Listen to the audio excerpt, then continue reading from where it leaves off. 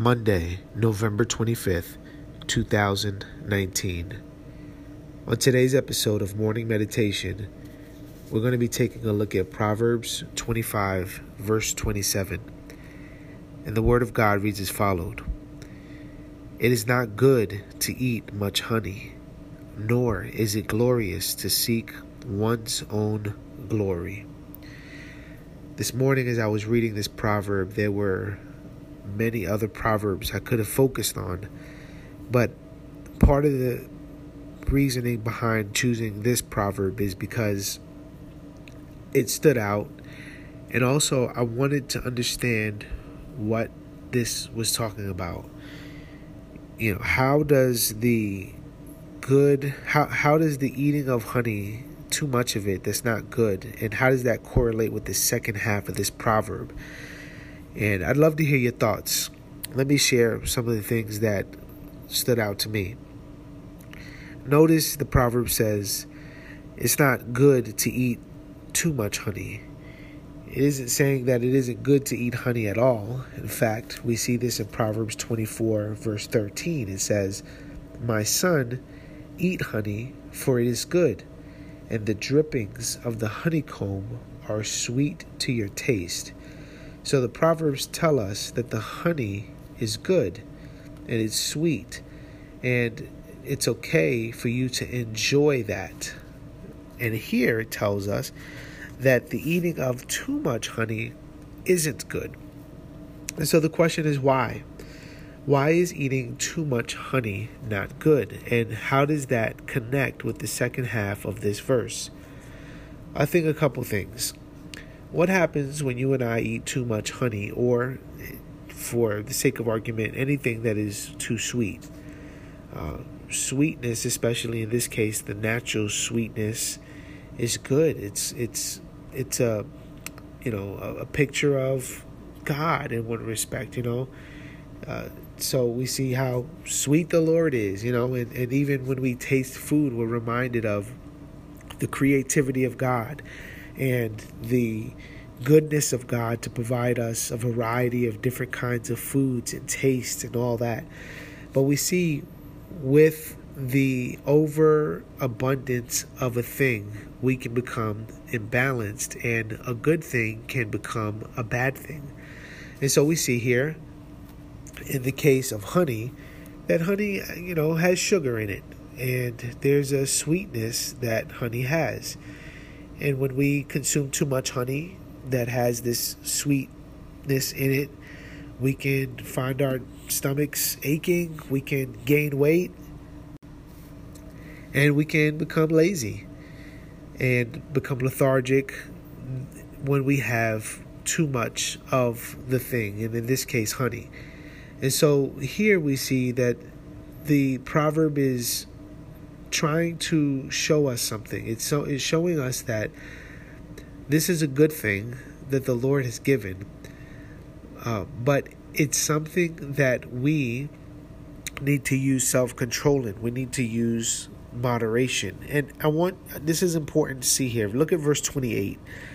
It says, "A man without self-control is like a city broken into and left without walls." So if we were going to connect this in its context, we see that the person who is without control, and that control can also entail how this person eats and how much this person eats. Okay? So controlling your appetite in the case of intaking this sweetness is vitally important. Okay?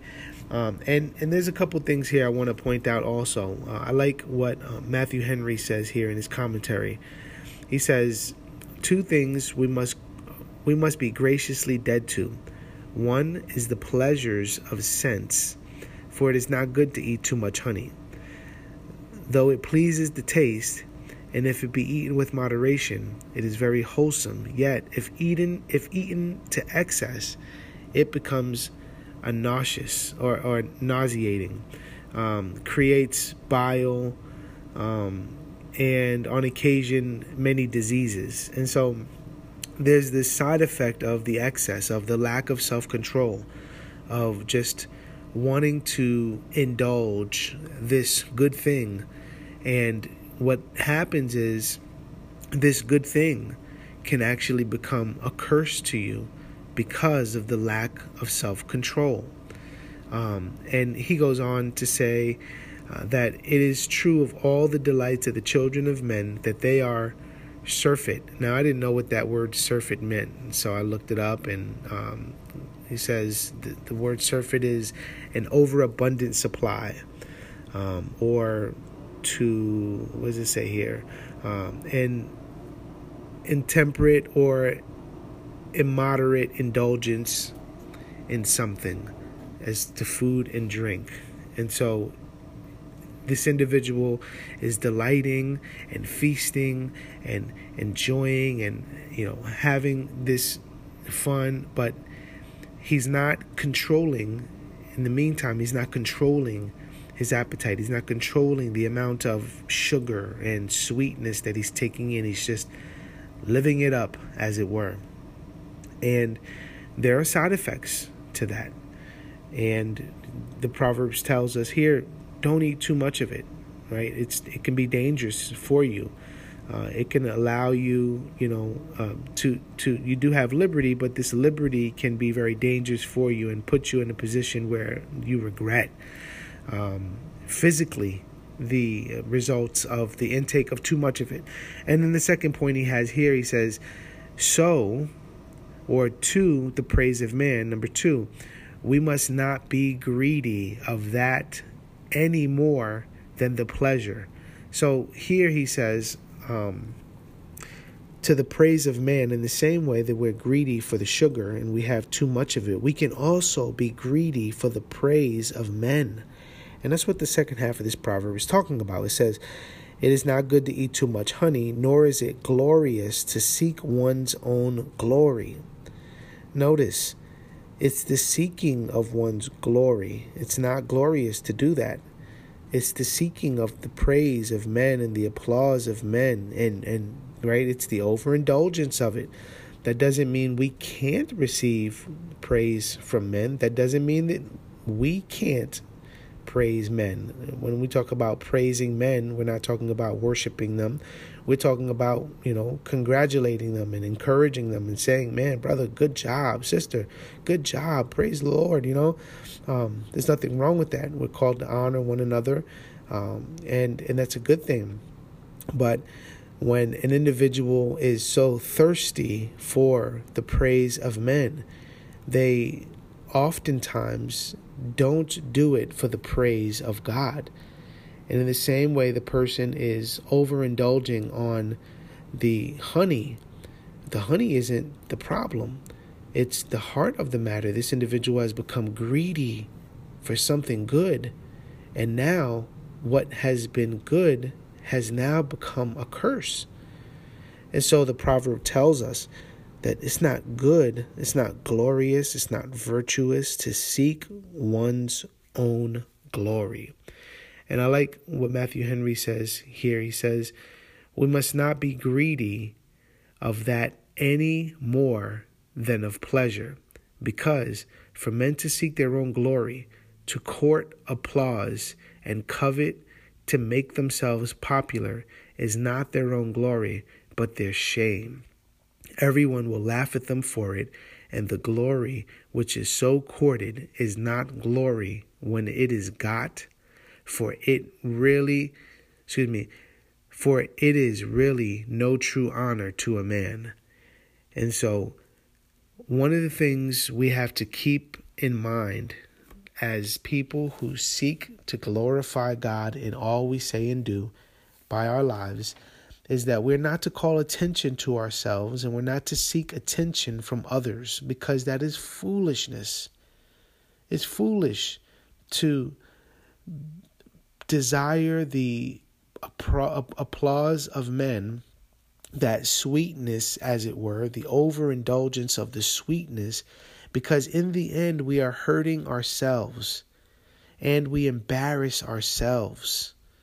Okay, take a look at verses 6 and 7. It says, Do not put yourself forward in the king's presence or stand in the place of the great, for it is better to be told, 'Come up here,' than to be put lower in the presence of a noble." And so we see whenever we try to lift up ourselves, whenever we try to elevate ourselves or our name, whenever we try to make much of ourselves, it is indulging in that sweetness, right? It is pursuing the lust of a thing and not enjoying the blessing, or in this case the praise, or in this case the honey, for the God-given gift that it is, right? But it's the overindulgence of it.